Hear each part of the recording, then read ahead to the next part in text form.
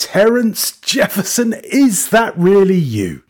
It is indeed. It's been, we've spoken in the interim, but it feels like it's been a while. It's been one episode, which for me means I last recorded the podcast 2 months ago, which is very odd. Yeah, I mean, it is weird. There are people in the Slack saying, is TJ still there? I am. I've had some family stuff has happened. Indeed. But we're doing well. We're doing okay now. We're doing That's the best we can. grand. And I'm looking forward to a nice ep and to catch up, because I think there's a lot of interesting stuff that we've talked about, watched, read, seen, and or other. So I'm looking forward to catching up. Well, that's a perfect segue, TJ. I mean, enough of this nonsense. What are you writing with and on? Well, I've been writing with a Blackwing 602 stub for probably about 2 months now. And it's Steinbeck would be kind. This is well into stub. It's an old school one. So it had a horse on it once upon a time. Now it just says Mino. And it says Resher, twice the speed. So that's helpful. I sharpened it again this morning, and it probably needs a wee bit of sharpen now. But I do love a 602, and it's that steely blue that gets me every time. So I'm trying to use it up, but I'm enjoying it so much I haven't rushed it. But this is an old one. This one I've probably had for 5 or 6 years, kicking about in some form or another. So much so that, you know, the way when the erasers start to go a bit funky, not dozed, but like I don't know about anyone else, but with the Blackwing especially, I'll sit and play with the eraser and pull it out, and there's a little metal clip and push it back in and stuff.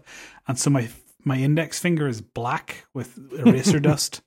Okay. So yeah, I'm not sure if it's dozed or some other sort of chemical imposition is happening, but it's not the cleanest on that. But I'm writing in our show notes book, which is the Wilder Notes sort of A5-y kind of size, beautiful sort of burnt orange color, and a dot grid, which I do love. And this is our official show notes book.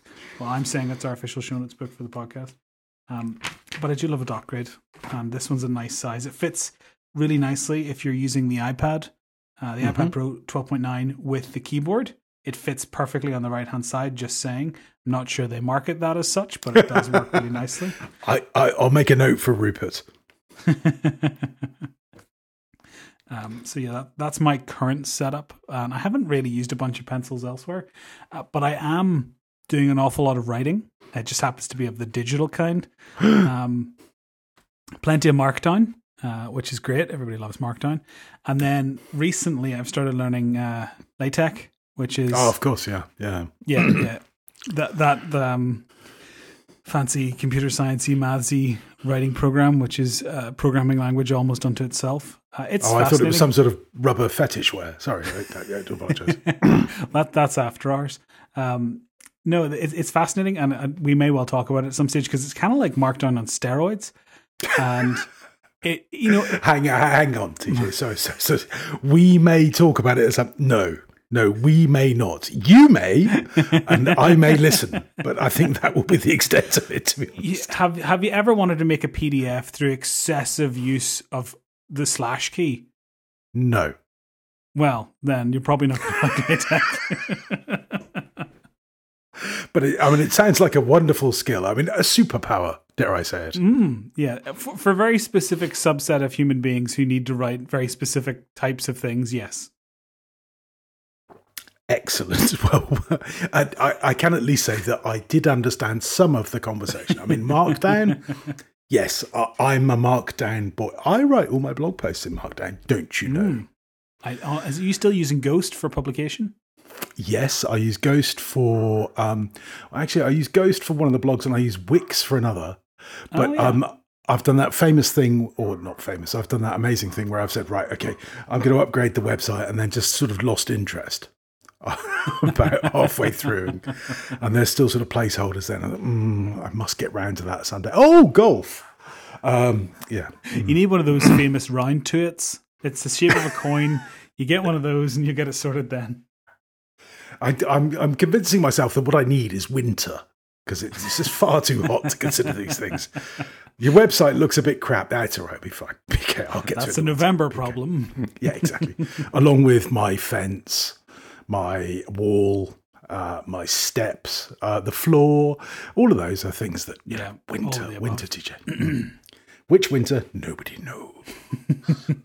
What about you? What are you writing with? Fancy programs or silly pans? Well, yes. I mean, I'm still buying fancy programs, and then I just look at them sort of mystified as to when apparently they expect some sort of input from me. No, my pencil of choice are 2 Tennessee Reds, in fact. I had a little golf pencil, which finally had its moment in the sun, where at my golf course they provide you with pencils, but we were playing early, and no pencils were provided. I said, fear not, for in my bag I have a selection of mighty pencils. And I plucked one out, and there it was, little stub, Tennessee Red. Oh, sniff that, I said to my slightly bemused golfing partner, who went, uh-huh. And, and I scored the card very well.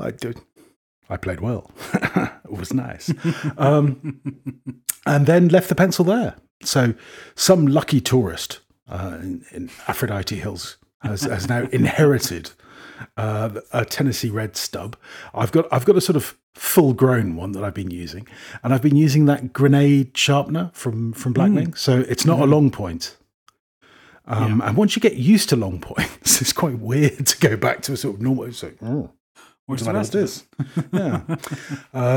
So that's been my pencil work, and I'm currently writing with my M805 Blue Tunes by Pelican, which is the 5 at the end of 80. So instead of an 800, an 805 means that it's got sort of chrome finishing rather than gold finishing.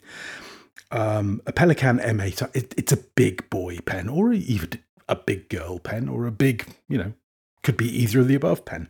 It's lovely. It's so it's just it's German engineering in a pen. It really is. You leave it for a week and then take the top off, and it just writes. There's no mucking about. Pens too.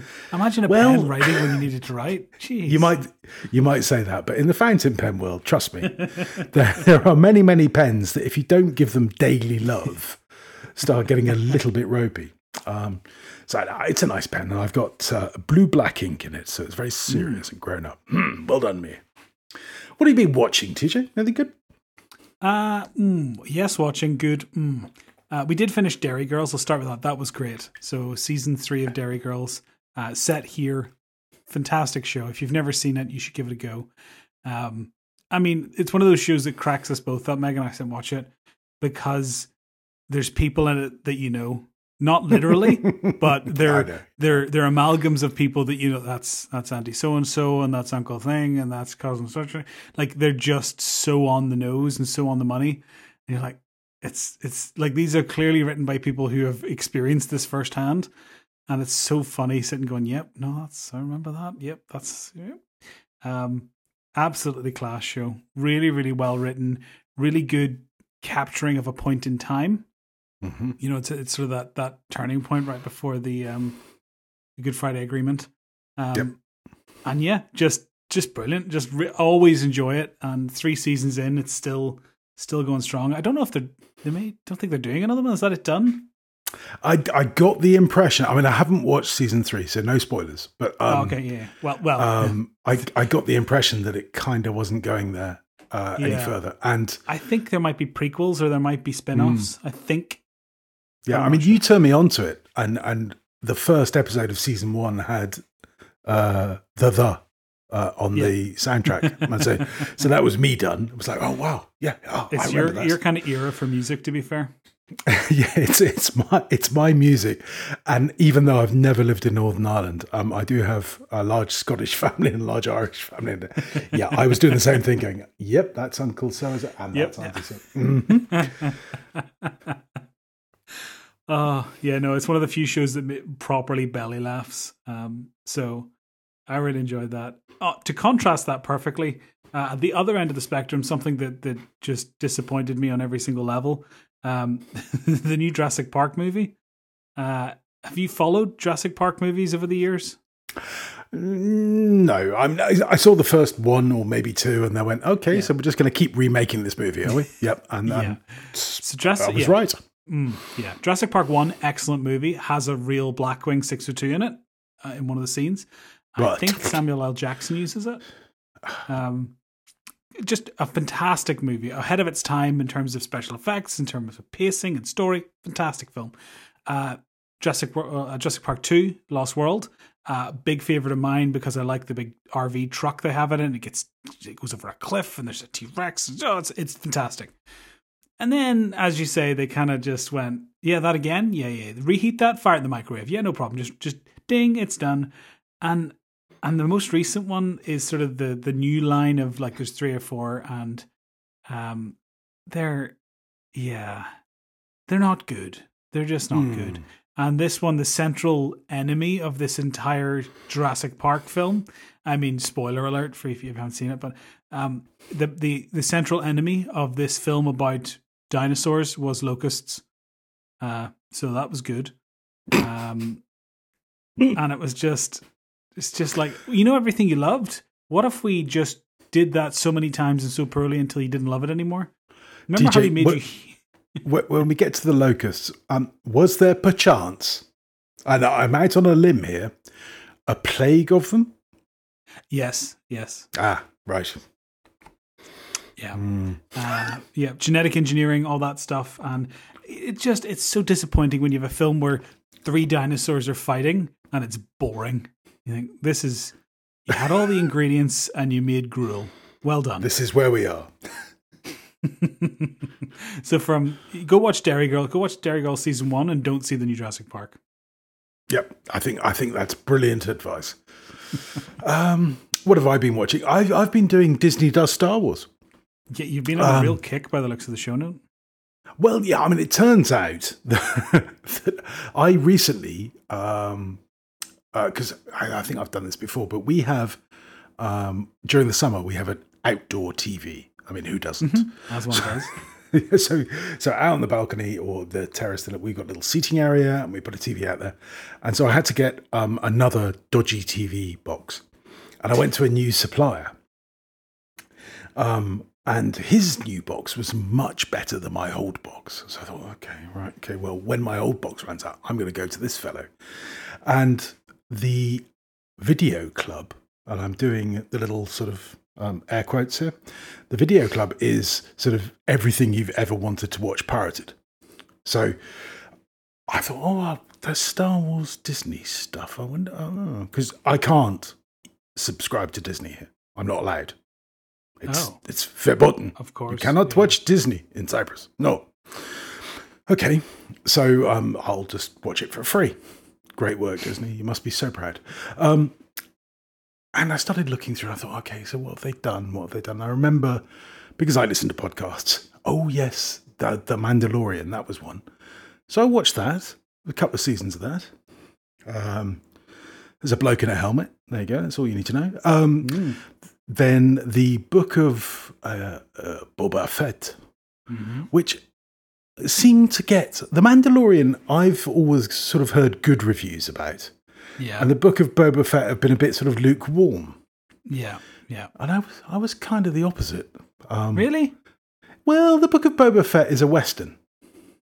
It was. In a lot of ways, so is The Mandalorian. But it's more of the Mandalorian. The man with no name sort of thing, isn't it? Yeah, really? It's more of a wandering samurai type thing. But yeah, I can see the illusion, the allegories they're going for. Yeah. I mean, The Mandalorian, as you say, I think is samurai. The Back of Boba Fett is a good old-fashioned Western, and I always preferred Westerns over samurai movies. And yeah, I mean, it's Disney. I mean, the question has to be asked. I mean, stormtroopers. I mean, what on earth is going on with the stormtroopers? I mean, why are they wearing armor? It doesn't stop anything. People just punch stormtroopers and they fall over. Straight through the armor. He got me right in the chest. Most of the people they fight have literal swords made of lasers, so it's a little harder to... No, but TJ, I'm sorry, it's not true. If some tiny little animal goes and punches a stormtrooper, he goes down like he's been hit by a sniper bullet. Well, maybe they just can't be bothered. They're like, oh no, you got me. Oh, yeah. I got it. Oh, I smashed him on his shoulder armor. That's him gone. No, honestly. And the most recent one, which I'm not sure whether I've watched the end of or not, is the Obi-Wan Kenobi one. I have not seen any of it, but I may well. I have a flight coming up, and I may well watch it then. Yeah, well, it's Ewan McGregor, big brown sort of gown thing, Not much is going to surprise you. Yeah, I do love Ewan McGregor though, so I'll watch it for that. Yeah, there is that.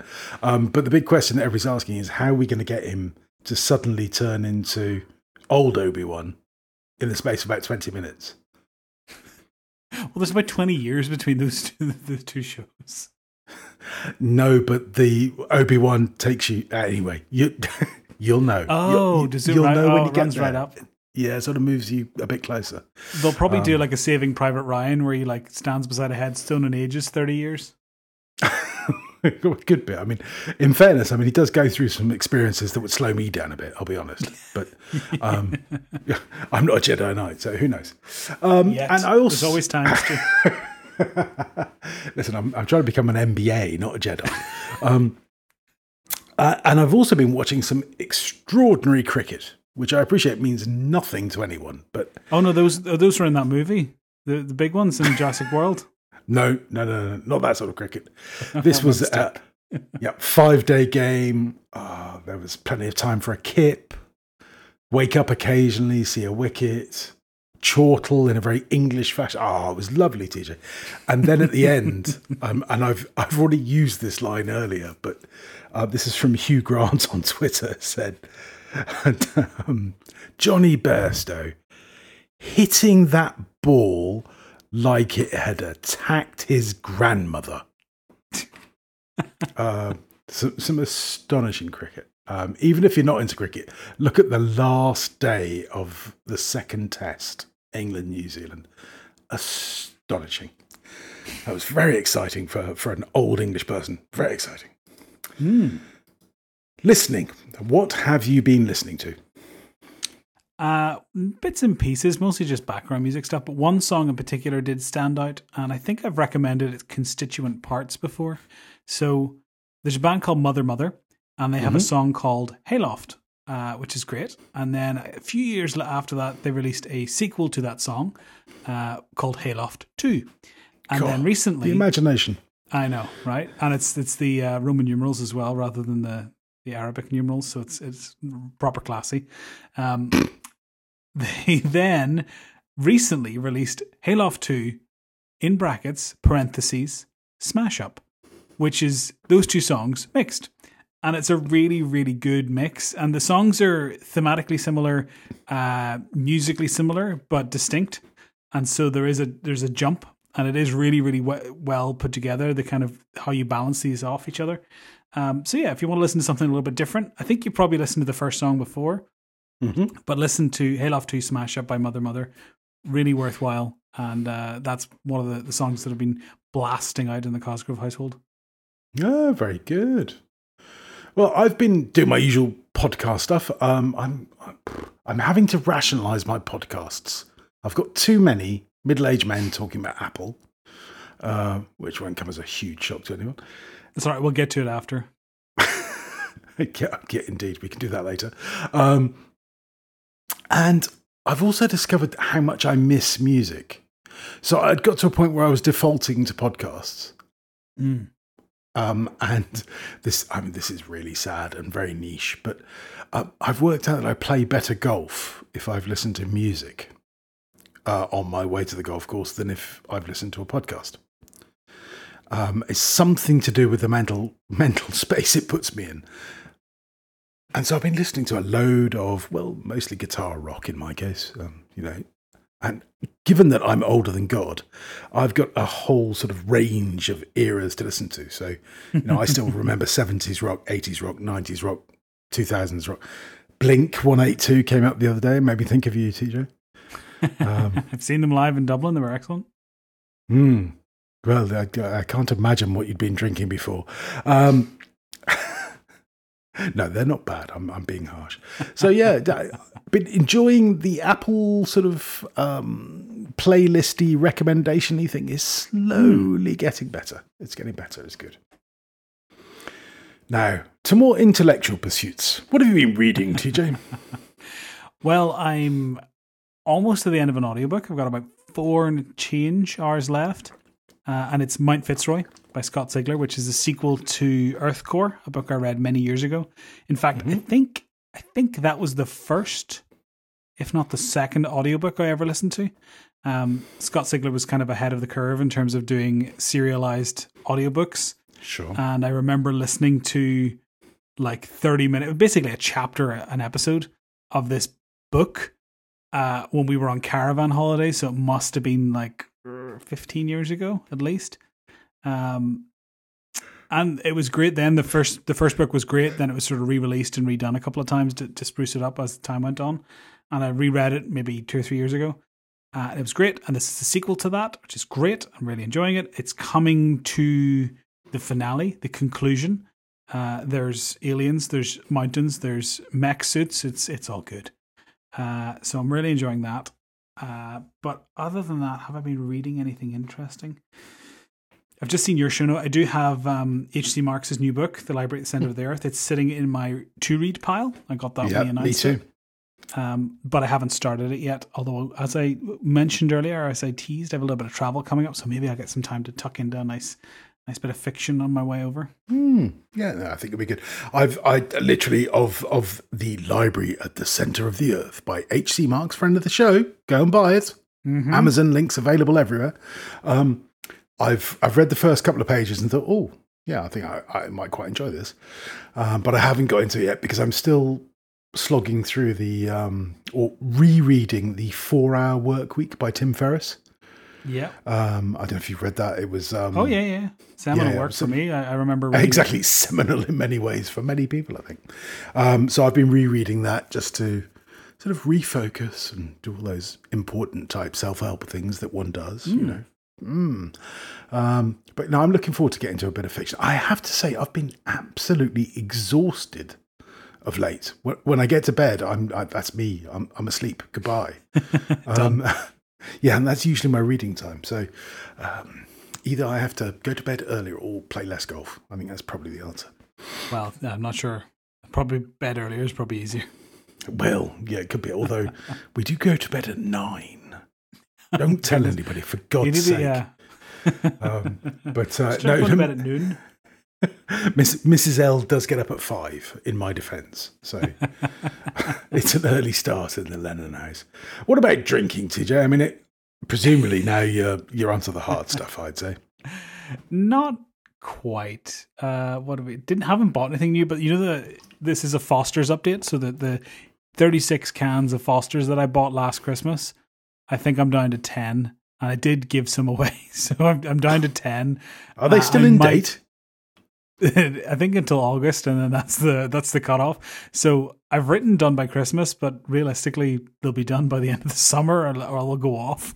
So you're going to give 6 away, aren't you? That's basically it's an aged lager, Stu. It's the newest thing. Oh, it's a fine vintage. Lager. It's the fuzz, the fuzz on the top of it. That you just drink through that. Once you get through the mold, it's really tasty. Exactly. It's an antibiotic to reduce hangovers.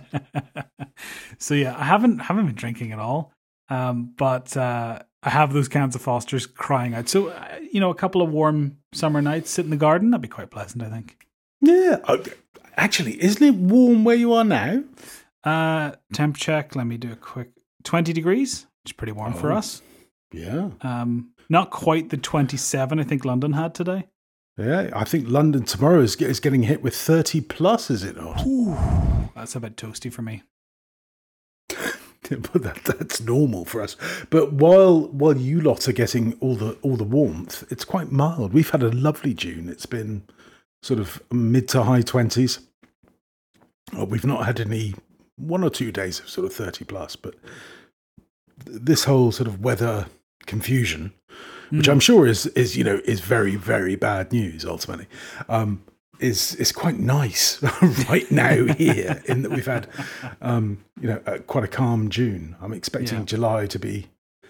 I may pay for it in July. Yes, I may pay for it, I think. But in terms of drinking, well, all the usual suspects: wine, beer. I've been very good about the strong stuff. I don't really drink that anymore, partially because I can't. It just sort of knocks me off my feet. But also because it's quite warm. So you want to just keep hydrated, for which beer and wine, I think work reasonably well, to the extent that I may have another glass in a moment. But I wrote in the show notes that I'm contemplating the wagon again. I'm still definitely sort of COVID size. And I'd quite like to get back to pre-COVID size. Yeah. And the key to that may be those several hundred calories of alcohol each night. Anyway, what have you been buying, TJ? Well, first off, what I haven't bought is a MacBook Air yet. But maybe. It's probably a dumb idea to spend that much money on a laptop that I could squint and think of a reason to get it, but realistically I could get just fine on my iPad. But it's one of those, shiny. Like, it looks really, really good, the new MacBook Air. Sure. And I can think of a dozen reasons that wouldn't really hold water about why I need it. Ultimately, it'll be me that foots the bill and me that buys it, so I don't need to convince Meg on this one. But still, I mean, it's definitely not just because they haven't been released yet that I haven't bought one. So we'll see. They came up. We sort of chatted across WWDC. We had a little chat going, the three of us, with Justin, and there's some cool tech in that. There's some really cool stuff coming with webcams and sort of cameras and all. There's some really interesting tech that I think I actually will use, regardless of the MacBook Air, but just in the iOS update and stuff. So, very interested. That's what I haven't bought, and I may well not buy.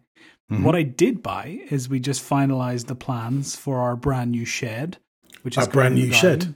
Are you going to drag it around the garden? No, this one is a static shed. The previous one was mobile to a degree. It moved once over a couple of summers ago. We drug it. I think that's the past participle. We drug it across the garden. And, that's the Northern Irish past participle. Yeah, ensconced it on the plinth. So my father-in-law has very kindly offered to build us a new shed. He is a very handy man. And so we were drawing up plans for it yesterday. We have a little concrete plinth in our garden that was... the shed was not on it when we bought the house, but it is oddly and sort of curiously shed shaped. So we were like, we moved the shed to that, and so we're now going to knock down what is a very ramshackle looking shed now, and put in something a bit sturdier, which means we'll have proper storage, which means we can put some bits and pieces out there long term, and it also means we can make a little sort of hidey hole for Blue for when the weather is less clement than it currently is. With a wee doggy door. So that's exciting. And that'll be sort of built in parts and then delivered to site, as it were. So we should have it set up probably July time, I hope. Yeah, fabulous. That's not far away. But yes, nice to get some extra space. Our house is grand, but there's definitely some storage for things that it's a bit like, if we only had a bit more room, put a set of shelves up, don't have it, that's handy, you'd be blocking something. So having a bit of extra outdoor space. We don't have a garage, so this is to rectify some of that. Right, you are. Well, I've been less interesting. I too have been looking at the MacBook and going, the M2, yes. I mean, partly that's because somebody wants to buy my M1 MacBook Air. So motivation. There's a sort of, well, I'd like to help a friend out by selling him my computer so I can buy another one. Yeah. But yeah, I mean, largely it's a sort of slightly bigger, slightly better version of the one that I've got. Is it going to change my life? No. Is it new and shiny? Yes. Do you have the Air or the 13-inch? I have the Air. So I've got the M1 Air, and I've got an M1 Mini, Mac Mini. And the Mac Mini I'm talking to you on now, this is my sort of a recording computer.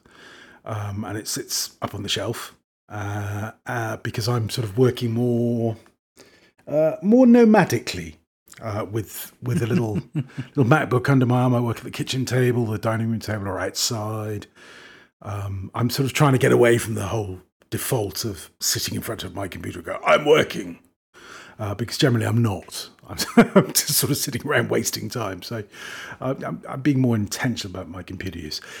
I'm not sure that justifies spending more money on a MacBook Air M2, but, well, you never know. What will probably slow me down will be the fact that it won't get here. Well, that's true. You'd be faster paying for one. Send me the money, I'll buy it and fly it over. It'd be probably faster, easier, and cheaper. Yeah, but you'd have to buy it in the Republic and fly it over. Otherwise, you get hit for customs. But surely if I'm flying over my personal M2, exactly, if you take it out of the box, all that stuff is like, oh dear, really? Is this what Brexit really means? Is that what it was all about? Brexit's what it means in your heart, Stu. It's what was in your heart all along. Yeah, I think it's great. I was talking to Justin about this. The politicians on both sides of that argument are sort of spitting at each other, going, "Well, you left. It's your fault. Get out." And the rest go, "We don't want to be part of you, but we would quite like to have equality and this, and this." And, we have lots of people cake, are talking, and we want nobody's to keep listening. And also eat it. It's like people say to me, well, Brexit hasn't worked. And I'm like, well, no, it hasn't really. But I'm not entirely sure that that's a reason to think that it's a bad idea. It's nobody seems to want to make it work. But anyway, what can you do? What can you do? I did buy a couple of Lego sets. So ooh. I have R2-D2. Yeah. The new and improved version, apparently. Ready to be assembled, and I bought the Vespa. It's not life size, unfortunately, but both sort of grown-uppy, silly, geeky Lego sets. I'm looking for the box for my typewriter, which I built, because I don't know if you saw this in the 1857 Slack. Apply to be a member, ladies and gentlemen. Phil mentioned he takes his apart using the instructions and puts the pieces back into the right bags. Oh my god, that's next level. Yeah, and then sells them on. I'm thinking, do you know what? That's really clever. I thought, well, if Phil can do it, maybe I could. And then immediately went, oh, where did 50-year-old Stuart put the box? 52-year-old Stuart hasn't got a clue. Well, I'm pretty certain I didn't rip up the box, but then I can't find it.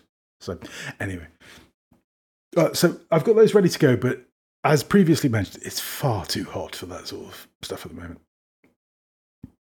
So they may be autumn projects, I think.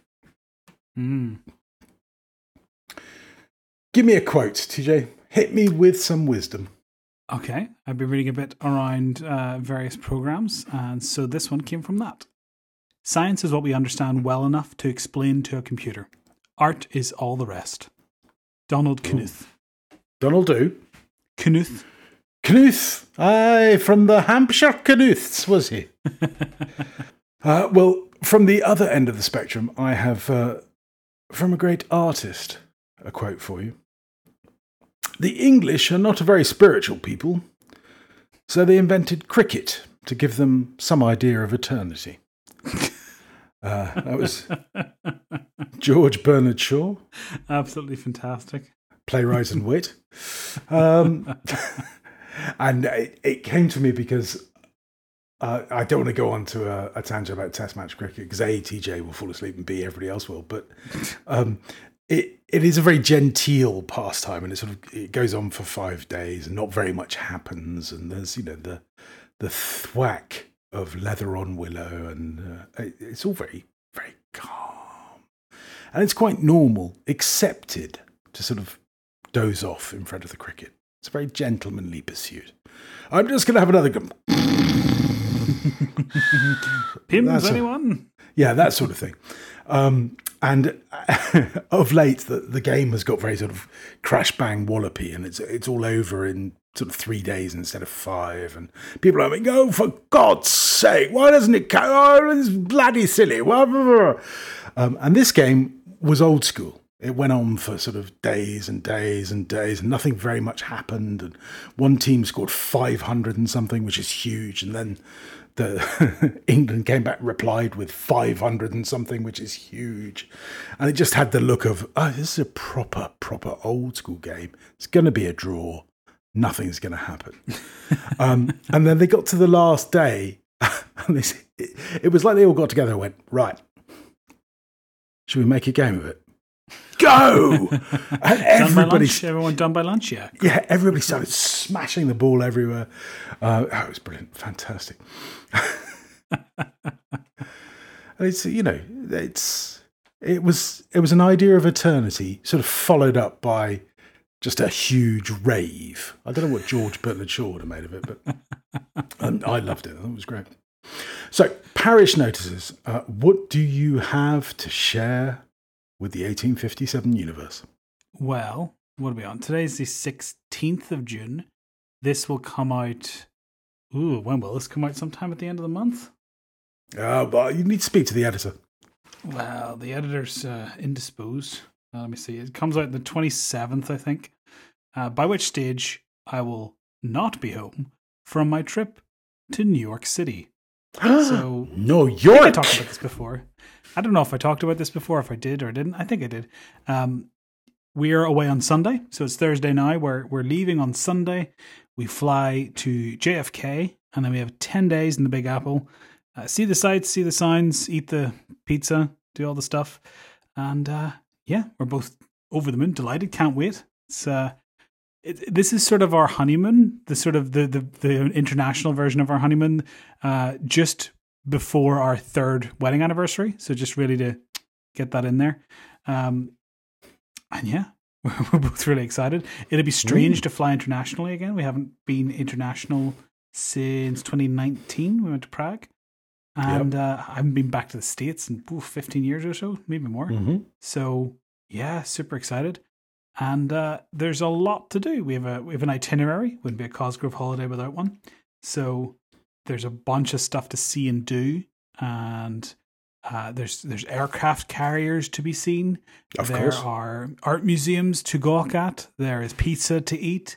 I'm told there's a restaurant that serves flavored cream cheese like ice cream. So there's that. It's going to be a busy 10 days. It's going to be quite a calorific 10 days by the sounds of it. Yeah, I think we're going to just keep walking. I mean, how long is a block anyway? We'll walk a few 10 score blocks, and then we'll have walked off whatever energy that required.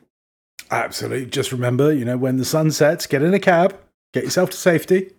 Very exciting. I've never spent any time in New York. I'm looking forward to hearing about it. So if not that this will help, because we'll be coming home as soon as everybody knows. I'll post in Slack actually. So this is again no help to anyone listening, but I'm going to check Slack and see if anyone has any suggestions. We have a bunch of places we want to see. Obviously, it would have been great to see CW Pencils. Sadly, that's not going to happen. But it's just exciting, right? It's nice to go somewhere you've never been and just immerse yourself. So we're there for a good long time. So we have a bit of time to actually see stuff. We're not, running off with 3 days and can't do this, gotta go home. So no, I'm looking forward to actually getting to get the feel of a city. We were in London there not that long ago, and I've been in London before, but even then we stayed in a different part, and it was just a really good immersion in a really cool city. And so I'm looking forward to hopefully starting that again this weekend. Fantastic. It sounds like a great little time away. A tonic, as they say. Absolutely. What's happening in my world? Mrs. L Senior, or Mumsy, as I like to call her, she's had a few weeks in hospital. She sort of got herself a bit... she got some sort of infection, got dehydrated, and that sort of, rumbled into a load of complications and things. She's getting on a bit, is Mumsy. But she's come through it all. She's, I think, medically sorted now. But I think she's really feeling her frailty, if there's such a thing. And she's going, oh, yeah, this is quite tough, this getting old thing. So she's got some carers coming in, and she's now told them that they can come once a day, not twice a day. She's had enough of this twice a day nonsense. So I'm guessing that she's coming back to form. But that's been quite sort of dominating for me. Just sort of, at the end of a phone or whatever. Just what's going on, what's good, what's not good. Other than that, well, Mrs. L still junior, still works away at the school and brings me back the blow-by-blow accounts of the life and times. I mean, if I were a writer, I would be taking notes. I'm taking notes because some of the stuff that appears to go on in the school is just fantastic. If you made it up, they wouldn't believe you. But yeah, that's about it for me. Now, TJ, before we get into any sort of topic and any sort of, 3-pin plugs, who knows how they're going to happen in this modern age. While they're happening, I'm going to take my headphones off and take a comfort break, get myself a beverage, and I'll be back in about 2.5 minutes. Okay. Do you want to pause? Or do you want to... just leave it running, I think, don't we? Yeah. Oh. Yeah. Well, leave it running. I'll give everyone listening 2.5 minutes. No, I'm only kidding. I'll jump ahead. But I'll be back.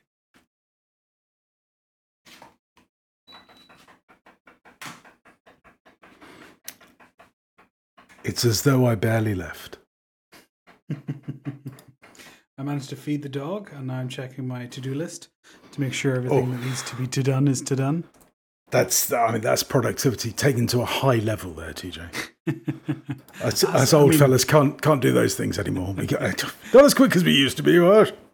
It's not worth doing if it's not worth overdoing and with too much detail.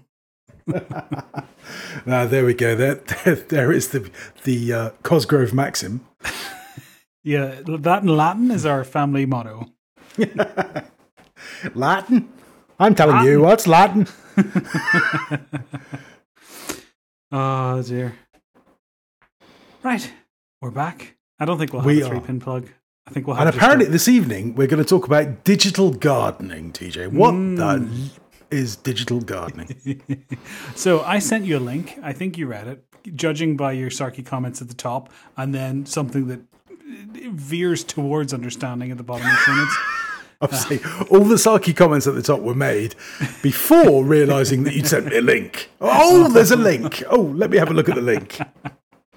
So, this is an interesting concept. I'm not the first to coin it. I'm not the first to talk about it. I'm sure there's 100 podcasts have talked about this before, but it's something that's interesting, and it dovetails nicely with Obsidian, which we talked about before, and various note-taking, note-making, website-y things that we've sort of touched on. So I thought it might be an interesting intersect. Digital gardening is the idea of having a space where you show things on the internet that isn't a website in the typical sense of a website. I mean, functionally, it's a website, right?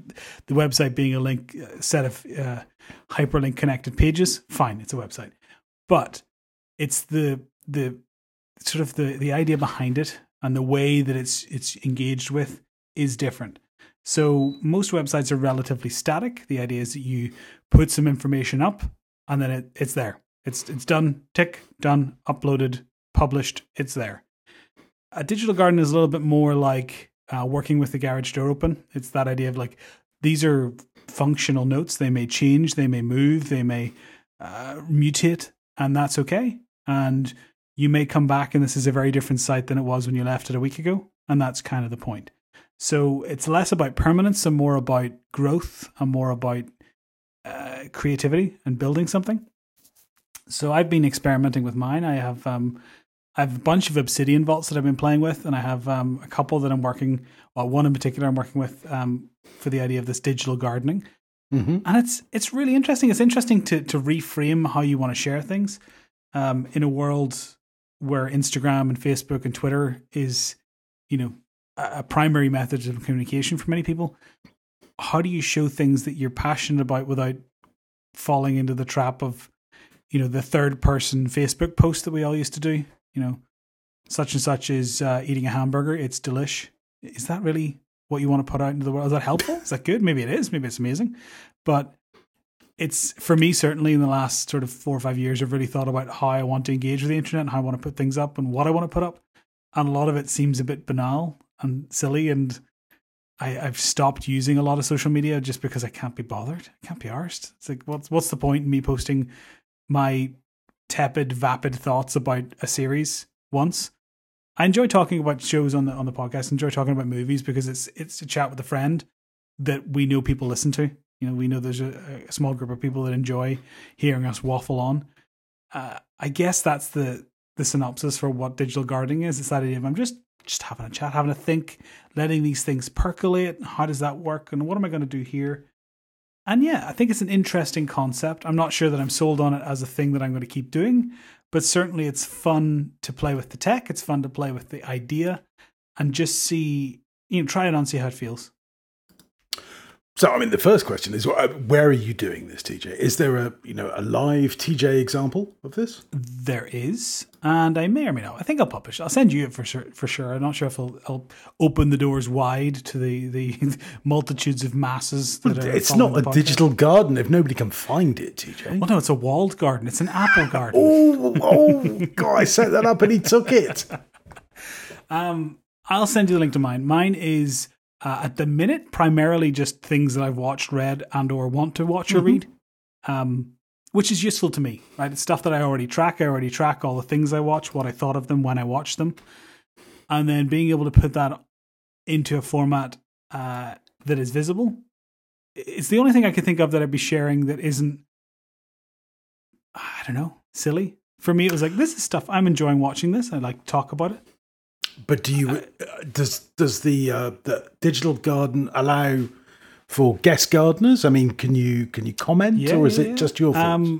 I haven't done it, but I'm pretty sure you can invite guest collaborators, and there's something. Mine's done through Obsidian, right? So the Obsidian Publish allows you for a small fee to basically publish your Markdown notes as a website. It's similar to how Ghost works, I think, and it's similar to how Jekyll, which is a static site generator, works.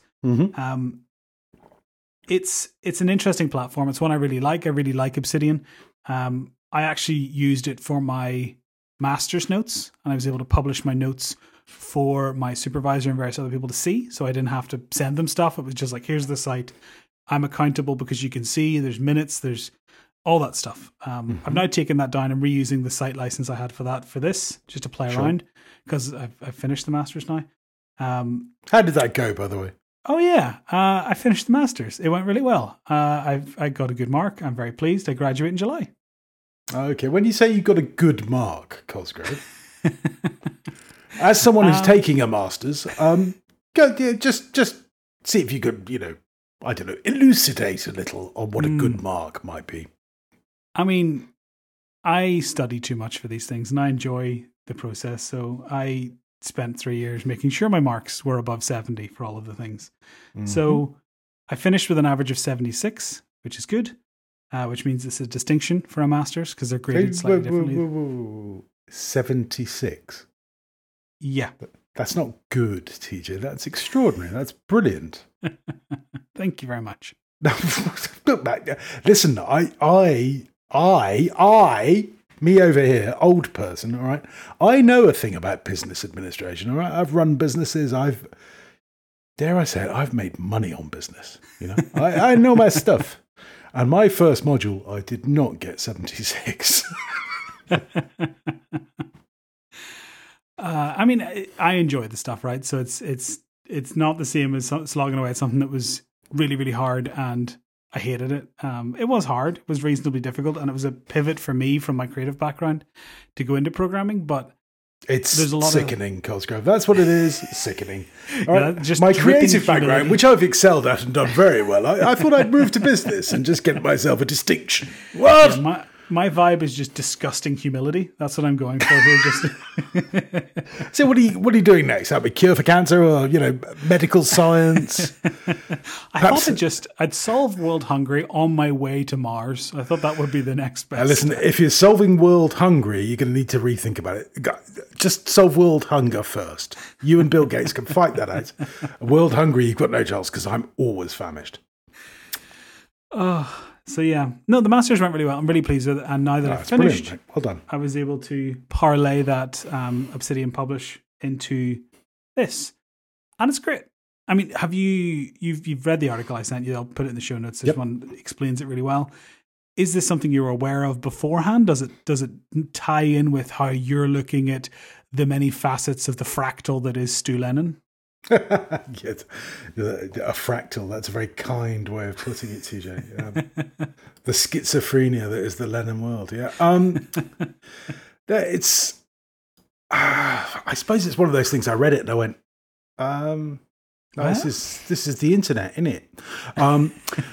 Purely and simply because I suppose we all form our own view of what the internet is, and there are, dare I say it, thought leaders that help us come to our conclusions, but also experience. So, I learned quite early on in the whole sort of blogging thing, which came very, very late for me. It was about the same time that podcasting came along.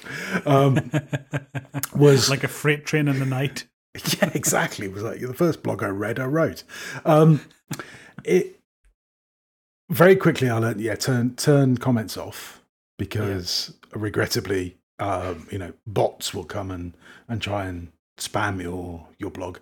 And the people that do want to comment, you'll get sort of one or two who are very kind and gentle people that actually you think, do you know what, I quite like to interact with this person, and 20 others that will call you 25 types of nasty person. And it's like, oh okay. I'm so glad I opened up this window to my house so you could throw raw sewage into it for me. Exactly. And so everybody sort of goes, never read the comments. So my blog has always been, to a certain extent, a garden in that respect. And also, I mean, I have to say that because I record my posts for subscribers, I automatically at that point go, why did I publish this with 7 typos and 4 repeated phrases?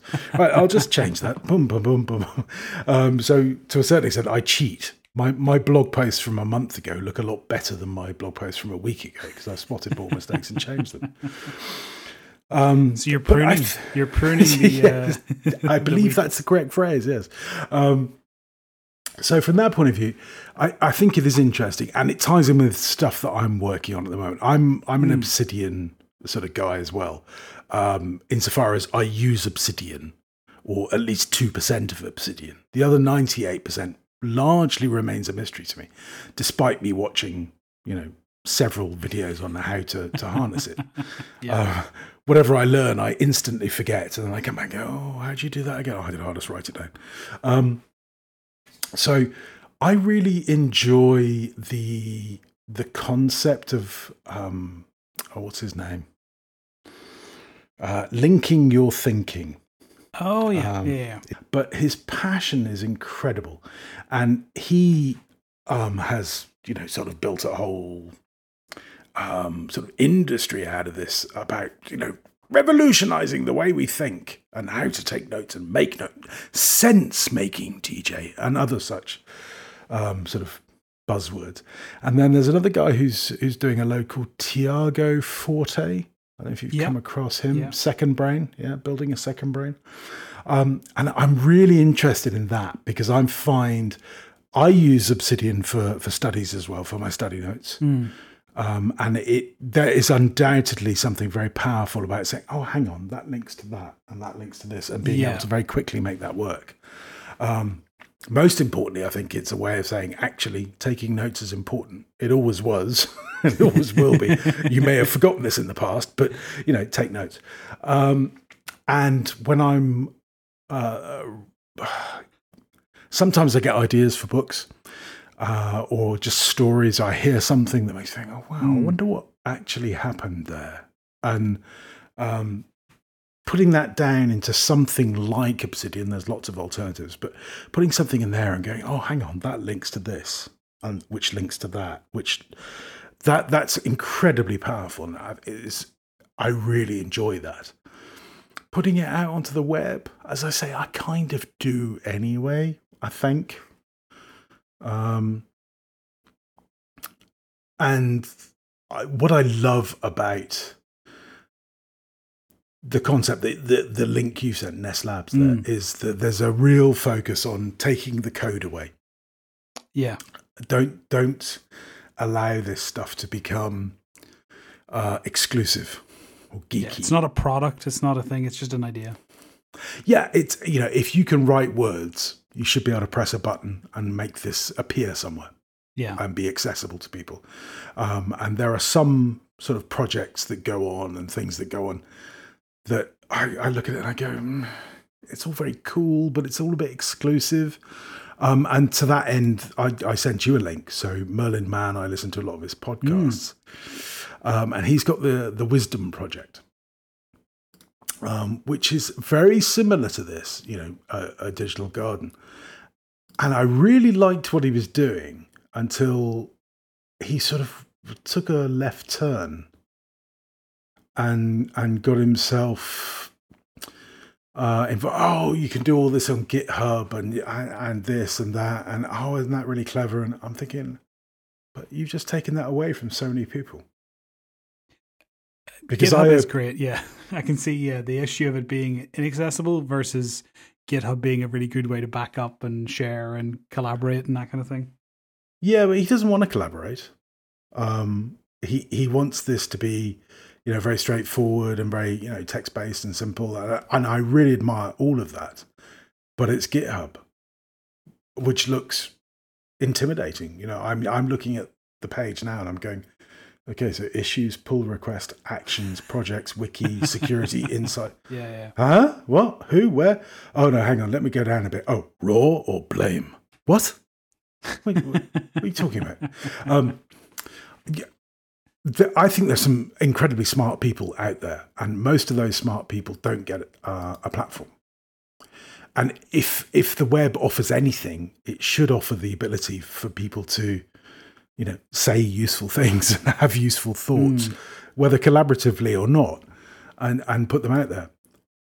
And I mean, I don't know, you might be able to give me some insight to this. Web3, what's that, DJ? What is Web3? You've got 18 seconds, go. It's just a buzzword for lots of different technologies working together to do things slightly better than before. Okay, with the obvious drawback that they're doing everything worse than it was done before. And mostly lying, it would appear, to, an outsider with no strong opinion, obviously. It is funny because there's so much growth in the internet. The internet is relatively young. I think the internet was born, I think it's 3 days after me. I'm pretty sure. I'm genuinely, it's August. I've always blamed you, to be honest. Yeah, well, that is true. I did precede the internet, so I think I'm responsible for it. I'm sorry. But it's a relatively young concept, and certainly in terms of people using it productively or unproductively, it's even younger.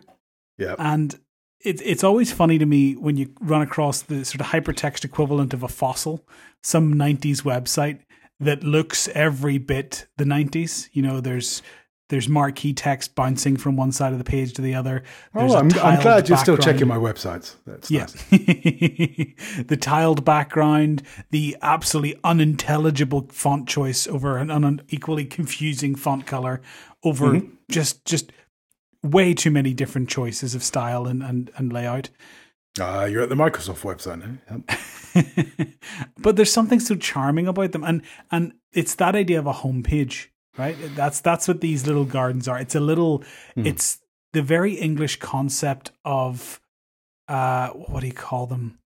The little communal gardens that you rent. I've completely blanked on the name. Allotments. It's that, right? It's a little piece of ground that you can build something on that is visible to everyone else, but is yours, right? And you can cooperate with people or you can do it on your own. And it's about building something for your own edification, just because you want to grow some carrots, or you want to write some stories, or you want to draw some pictures, whatever it might be. And that concept is lovely in a world that is, I got to tweet something funny so that my engagement will go up so that people will follow me on this and I can convert to get my KPIs up. And just like, don't care. Mm-hmm. It's nice to have something that's just, no, this is nice. And I do it because I enjoy it. And it really doesn't do anything other than what it does. Like, it has no larger meaning. It has no overarching purpose. It just is. And there's something quite pleasant about that in sort of in relief to the way most social media works with its, Instagram is showing off what a nice coffee you had or your abs or where you've been on holiday. And that's great. Like, those are all fantastic things to show people, but it's performative, whereas this is less performative and more kind of, hello, as you lean on the garden fence and chat about your carrots that you grew last week. It's a private space in the public arena, which I think is really interesting. Yeah, I mean, I think sort of unconsciously or subconsciously or completely sort of ignorantly, I've been drifting into this for a while. So yeah, I don't really post on Instagram at all anymore. Yeah. And I don't do it on Nero's account at Instagram, which is, undoubtedly bad for business. As one loyal customer said, I like seeing the pictures. They remind me you're still there. But I just can't be bothered. And I've never too much like work. Well, yeah. I mean, in fairness, I am, pursuant to Tim Ferriss, I'm now researching getting some lovely person in a country that's much cheaper than the one I live in to do it for me. But I just feel bad about the whole idea of doing that. But that's a separate thing. I just, I don't care. I really, really don't care about people's Instagram accounts. And I mean, I'll give you an example. It's funny because I hang out with a lot of older guys now, right? Because, we're all old fellas playing golf. Beer? Okay. And at the halfway house at a golf club that I used to play at, I don't play it anymore. It was the halfway house, which is a little sort of bar sandwich, sort of. It had a little barbecue actually. This one was run by a Finnish lady who was, older than me, and I think quite fond of a drink because, sometimes in the morning she would smell a little bit like vodka, but she was lovely. She was charming. And I remember this was one day a couple of years ago. She went, "Oh, you should check out my daughter's Instagram. She's lovely. She's great." And we also went, "Yeah, okay." And then sort of went home and, I better follow this. Daughter, don't get me. I don't know quite how to put this. She is traffic stoppingly beautiful. She is an absolute fantasy for men and women. She's just incredible face, perfect body. She carries clothes so well. She's currently doing a photo shoot in Venice, and literally there are old men in my golf club sort of passing out her photos. So it's just astonishing. And I'm just sort of looking at this going, I'm not sure this is really what this was supposed to be about. I'm just and then I look and okay, I use pens and I use pencils and notebooks, and I think, okay, well, I'll just take a photo of the notebook. And then I sort of go, really? I mean, do I want to take a photo of my notebook? Is anybody that interested in my photo? If people are that interested in my photo of my notebook, are we maybe doing something wrong? This hasn't been a conscious thing. Honestly, I haven't sort of sat down and gone, I tell you what, I'm going to become incredibly woke. It's not that. It's just, I'm just sort of tired of it. To the extent that I spend more time now on Twitter, where you can just be abusive in short words. But my blog, I love. I put posts out there. I don't allow comments. I have no stats. I've got no idea how many people follow it or read it. I think the stats do exist, but I don't look at them. Yeah, because I'm not really putting it out there for that. It's, as you say, this is my sort of thoughts on something you probably don't care about. So tomorrow there's a post going up, and I'm talking about cricket. Most of my audience are going to go, cricket. We call that one the audience slayer. Yeah, exactly. It's just like but, the reach crusher. It was kind of on my mind. And so I do love the idea of this whole sort of, it's a digital garden. It's a place where you can explore your creativity.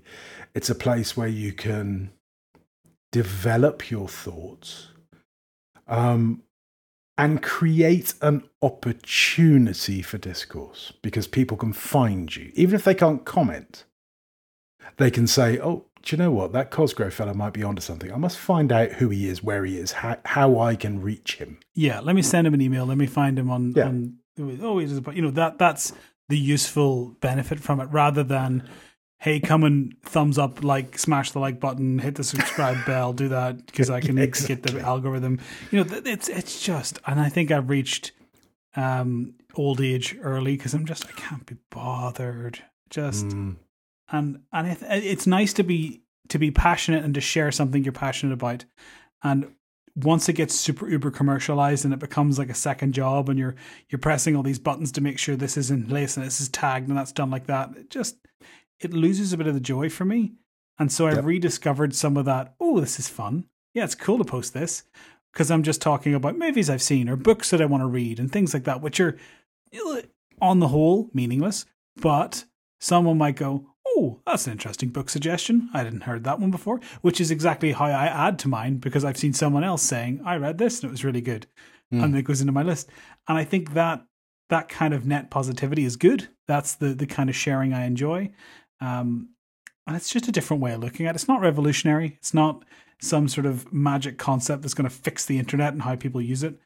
But it's just a nice way. It's a nicer way for me, certainly, to engage with sharing in a way that is in my control rather than just, share everything all the time. I think it's got a lot more chance than Web3, to be honest. I don't actually know what Web3 is. I mean, I guesstimated, but yeah. I'll put a link.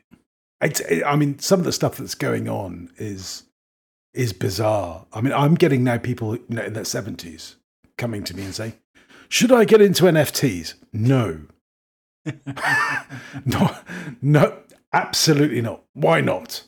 Well, what is an NFT? I have no idea. There you go. There's your reason. If you don't know what it is, don't buy it. And also just the whole sort of chat and sort of hype around crypto. And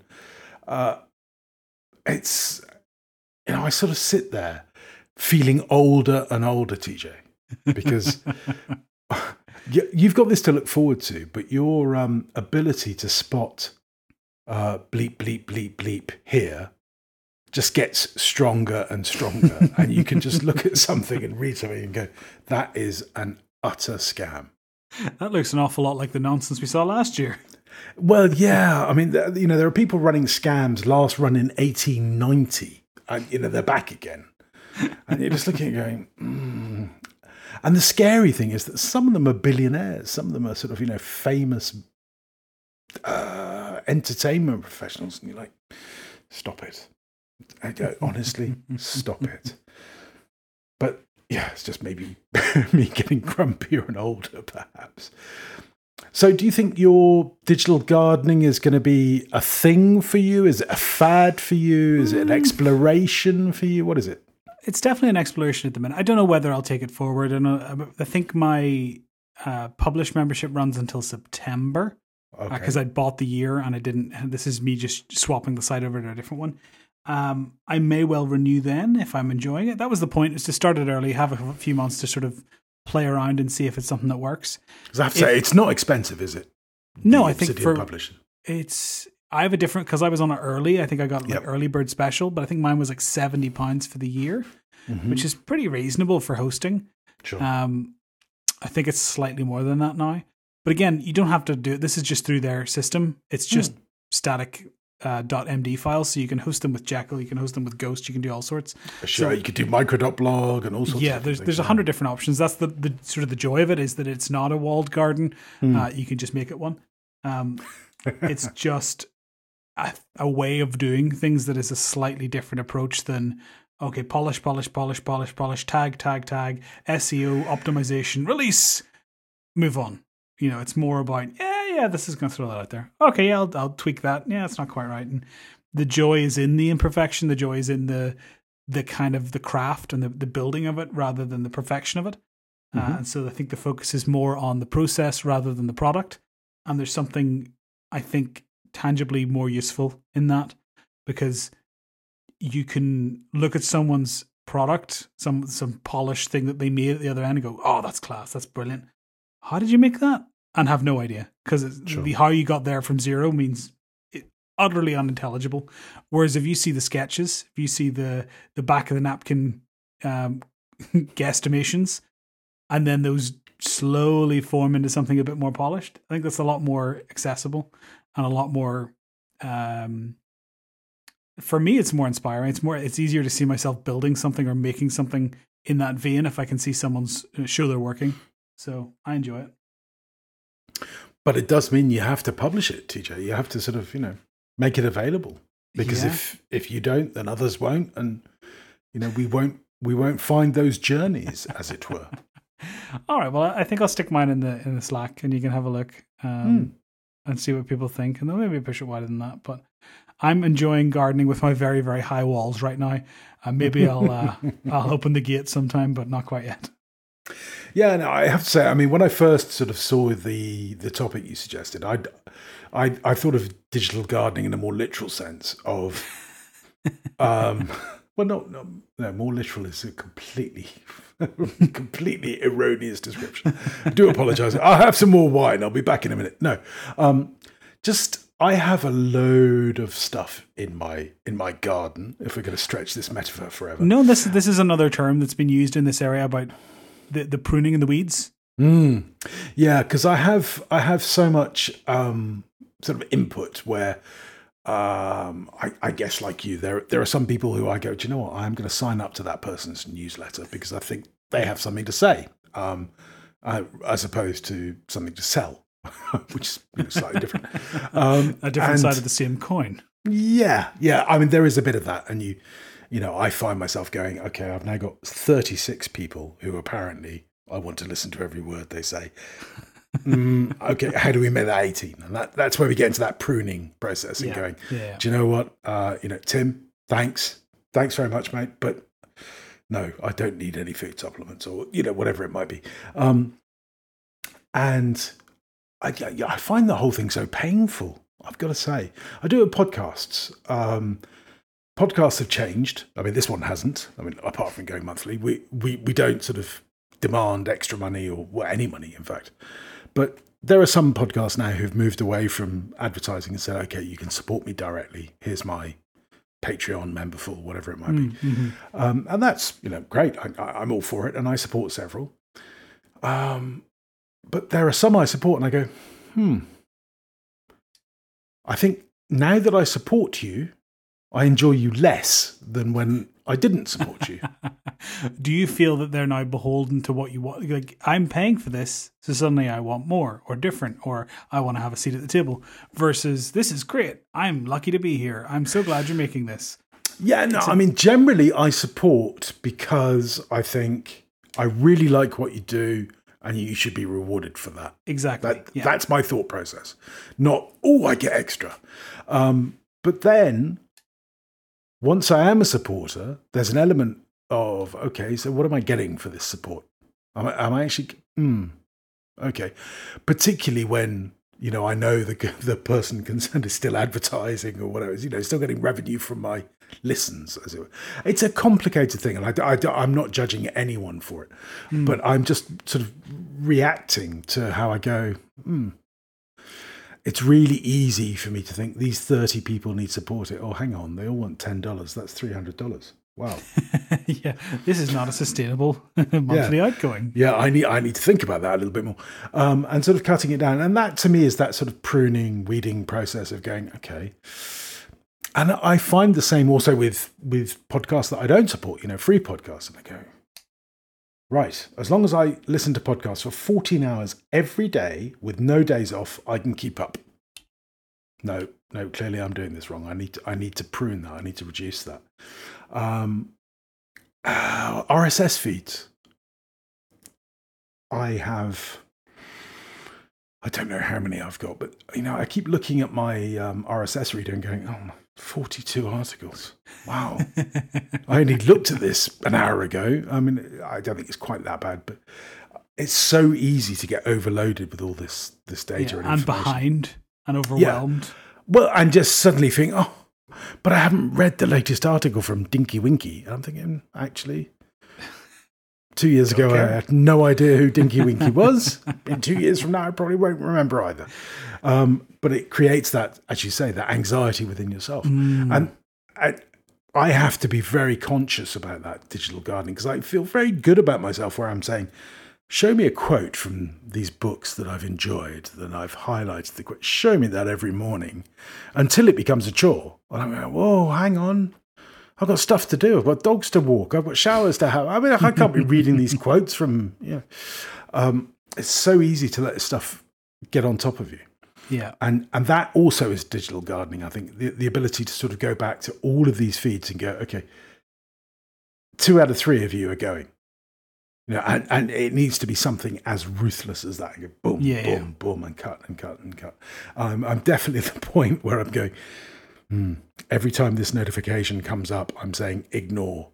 Yeah. This is probably time for me to rethink this. Well, the beauty of the digital, though, is that take this as an analog perspective. If you had a bunch of magazine subscriptions, like actual magazine subscriptions coming through the post and landing on your doorstep every month, start of the month, and you had this exact same thought process, it would be a very binary decision. It would be, okay, keep, cancel, keep, cancel, keep. Are you implying I don't have this problem?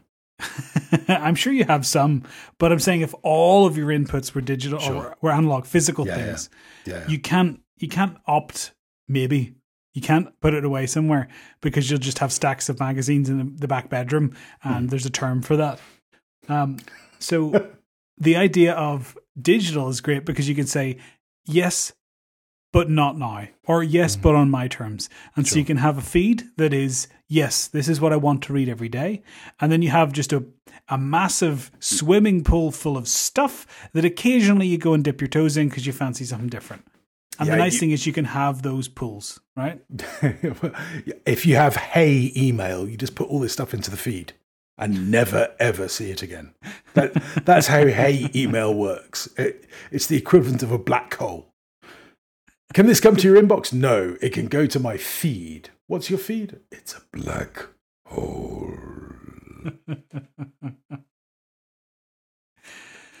But that's what I would do. So I when I moved to the iPhone, I did pretty much that. I went, I haven't really listened to that in ages. I can't be. And I did sort of a more aggressive version of this where I didn't even save the ones. So there's definitely podcasts that I've lost in that transition that I did enjoy and I probably would enjoy again, but I will have to rediscover or remember them. I think, to be honest, if I did it again, I'd probably do a softer approach where I go, yeah, cool. These are the 3 or 4 that I actually listen to with some regularity. And then everything else is in the big bucket that sometimes I decide to go and take a scoop out of. Sure. And that's on my terms, in my time, when I have an hour. Oh, we're going for a walk. Yeah, I can manage something a bit longer. I wonder what such and such has talked about recently. And then you go and look for it. And it's push versus pull. I think the most important thing is that attitude shift of saying, well, I can set up a playlist that is my, these are my must listens. Yeah. And that stuff is, and likewise with RSS feeds, there's nothing to stop you having a sort of infinite RSS feed with, 4 or 5 articles that, Brad Dowdy has spoken, I must read, or, whatever it is that you're into. But I guess it's a reflection again of me. I'm like, I have said I listen to this podcast, therefore I will listen to every single episode of this podcast. For I will listen to and it forever at normal speed. I will not accelerate this podcast, nor will I skip bits that annoy me, because this is my penance, O Lord. I sort of find myself in that space going, this really isn't very sensible. And then feeling incredibly guilty. So I'm just going to reduce my donation to that podcast. Oh no, they're all going to starve. Hell. It's weird. It's very, very weird. But these walled gardens, or unwalled gardens, I think are a good idea because the internet is full of echo chambers. What's harder to find on the internet, I think, is people's genuine, sincere, original thought. And I'm not sure this solves it entirely because I'm sure you sit with a filter and I sit with a filter. And you think, okay, I'm not going to step onto this particular arena. I mean, I know from doing podcasts with 2 sensible people, so you and Justin, are both very, I suppose, intentional and contemplate before publishing. I would blunder into all sorts of areas that are contentious and occasionally want to. You know, I'm like, okay, guys, let's talk about this. And both of you sort of very gently and politely go, no, shut up, idiot. And I think we do that when we're writing. So if you want to write about gun control, if you want to write about abortion rights or the right to live, you know, however you want to phrase those arguments, those types of things are going to get a reaction. Yeah. And therefore you think very carefully about publishing on them. And that's good. You know, I don't want to offend anybody when I write. However, I think we are creating a world where there are two narratives, one that we can talk about and one that we can't. And I think that's really dangerous. I think that's really scary. And so I hope that these gardens will allow people to explore difficult and contentious issues without I still go back to the phrase that you used, strong convictions loosely held. Yeah. That's how we should think, and that's how we should promote other people to think. And that's, you know, gently we should put these things out there and say, you know, this is kind of where I am with this thing, and this is where I'm going, and this is what I think. And it's, you know, filters are good and they're bad. I suppose that's the point I'm making in a very sort of long-winded way, is if we can find a way to have reasonable dialogue without it becoming so polemic, I think that would be a really big step forward. Yeah. Yeah. And I, as you say, I don't think this is necessarily the fix, but it's definitely a better option in terms of being able to share something genuine. Certainly for me anyway. It's sharing something that I like, that I'm enjoying, and it feels fresh and new and real rather than polished and perfect and kind of approved, stamped, ready for social media. You know, that idea. There is a Cosgrove concern and a Cosgrove reluctance to publish, because you write. I know you write. You write blog posts. You write longer form stuff. But you keep it all very close. You're very reluctant to sort of set it into the world, aren't you? Yeah. And I think part of that is an exploration of me, in that I'm going, I actually don't care what anyone else thinks about this. And it's odd because it sounds like the exact opposite, but it's so much so that, like, I don't need the validation of publishing this right now, because I'm happy that I'm working on it and just tinkering, and it's fun and I enjoy it and it makes me happy. But is that self-serving, do you think? Well, if it's fiction, then who cares, right? There's more than enough fiction in the world. Nobody needs a bunch of mine. But there's more than everything in the world. I mean, nobody needs another opinion, I'm sure. But I don't know. Like, for me at the minute, I'm like, I'm happy not sharing a bunch of this stuff because I enjoy having it just for me. And I think that's a reaction to social media. It's a reaction to sort of the last 10 or 15 years, the internet being ever more sharing, ever more, tell us where you've been, tell us where you're going, tell us what you think. I still have those thoughts and feelings about stuff, and I enjoy sharing them on the podcast in a limited form. But with writing, I enjoy writing, and I'm still practicing writing, right? I know everybody is, but for me, I enjoy the craft of writing. I enjoy trying to figure out how to write better and write sort of more authentically and more to what I hope to be. And so I don't necessarily want someone to come along and go, "Oh, you read Terry Pratchett, I can read that." Now I'm going, yeah, but give me 6 months and I'll not read exactly like that, and it'll have developed a bit from there, and I'll have brought in this, and I don't know. I think I will publish more, but for now, it feels more comfortable not to. And I'm okay with that. Like, it's a funny thing to have stuff to be able to talk about or have stuff to be able to publish and decide not to. Because it's kind of the opposite of what the internet as a large behemoth of a thing kind of wants you to do. So it's definitely a strange thing sometimes to be like, yeah, I could publish this or I can make a blog, but I won't. In cricketing terms, Lennon is throwing down an off spinner, a leg spinner. Oh, there's a googly. There's the wrong one. And Cosgrove has met them all with a straight bat. Just push them straight back down the pitch. no run, but a rock solid defence from the Northern Irishman. I mean, Pratchett read Shakespeare, but unless Pratchett put it out there, then nobody had Pratchett. Well, that's true. That's true. Again, I think that there is a certain amount of like, I don't need anyone's opinion on this, and also I'm terrified of everyone's opinion of this. Finally we get there. But you know what I mean? It's this weird dichotomy where you can have those two things that sound diametrically opposed. You can have them in the same hand and go, yeah, this is how I feel. I'm both completely ambivalent and absolutely terrified of your opinion. Exactly. And I think the moment of revelation comes when you realise that it's the terror that is driving all the other thought processes. And the terror is engaging your considerable intellect into this wonderful defensive position that is impregnable. You are, in fact, the Jeffrey Boycott of logic, and your wicket cannot be taken. However, the reality is that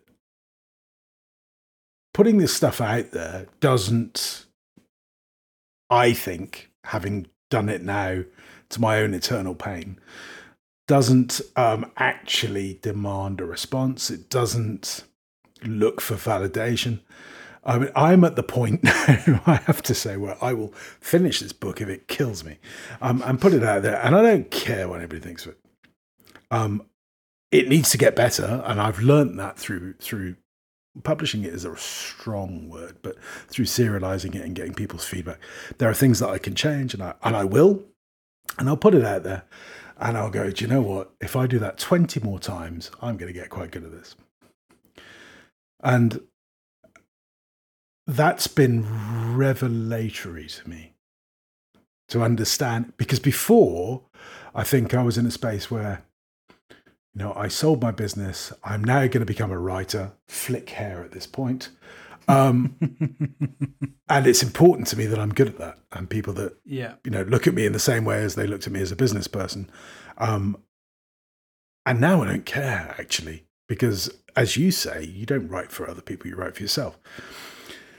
But putting it out is part of that process. It doesn't matter. Yeah. You can't get away from the fact that there's no point in writing it for yourself, because you can play it in your brain much better than you can write it down anyway. So I think one needs to get to the point you just put it out and put it out and put it out and put it out. Don't care. And then suddenly you're Ian Rankin and people are going, your stuff's brilliant. Or you're not, but you don't care, because you've got this stuff out, you've got into the routine, you've got that creativity and the buzz that gives you. But you finally sort of shed all the defense mechanisms that we build and going, it's okay. I'm no longer a cyborg. It's just me. But yeah, that might just be me. I'm perhaps a little further on the journey just because I'm older than you, but I don't think I've been writing any longer than you. Well, I think you probably started quite young. Did you not start writing quite young? I've dabbled with writing for many years, but it's one of those things that I've probably only really seriously looked at it and seriously tried in the last 5 or 6 to actually write anything of any substance. And I've written very little in the grand scheme of things. Plenty of like, half-baked idea. And then you write down the half-baked idea. And then you further bake that idea until it's burnt. And then you realize that there's an awful lot more work in making it a thing than there is in thinking about it being a thing. And so you just continue to think about it being a thing rather than doing any of the work. Unless you're, got a digital garden, in which case you're showing your workings, apparently. That's true. You've given me some food for thought, Stu. There we are. A challenge to Cosgrove has been issued. Some compost on the heap that is my digital garden. Are you telling me I'm talking shit? I can't believe that. You're going to make me bleep at 1:30. My goodness. The word I said shit. There's nothing wrong with that. No, it's a Scottish word. I'm going to charge you per beep. I can't believe I can't say that. Well, on that note, ladies and gentlemen, I've got to say, this has been 1857. Remember to make the past, the present, and the future. We'll just do it backwards. Yeah, I'm not sure how that dismount worked. It's been a while, in fairness. Stuck the landing. Wrecked the gear, but stuck the landing. What do I usually say? Remember to make the past. No, you do that. So I say, Stu Lennon. There we are. Splendid. I've been Stu Lennon. I've been TJ Cosgrove. I'm not fixing this. You get what we get. Honestly, I remember when we used to have a high-powered editor. It was great. Those days are long gone. Well, I better press stop or drink another glass. I'll press stop.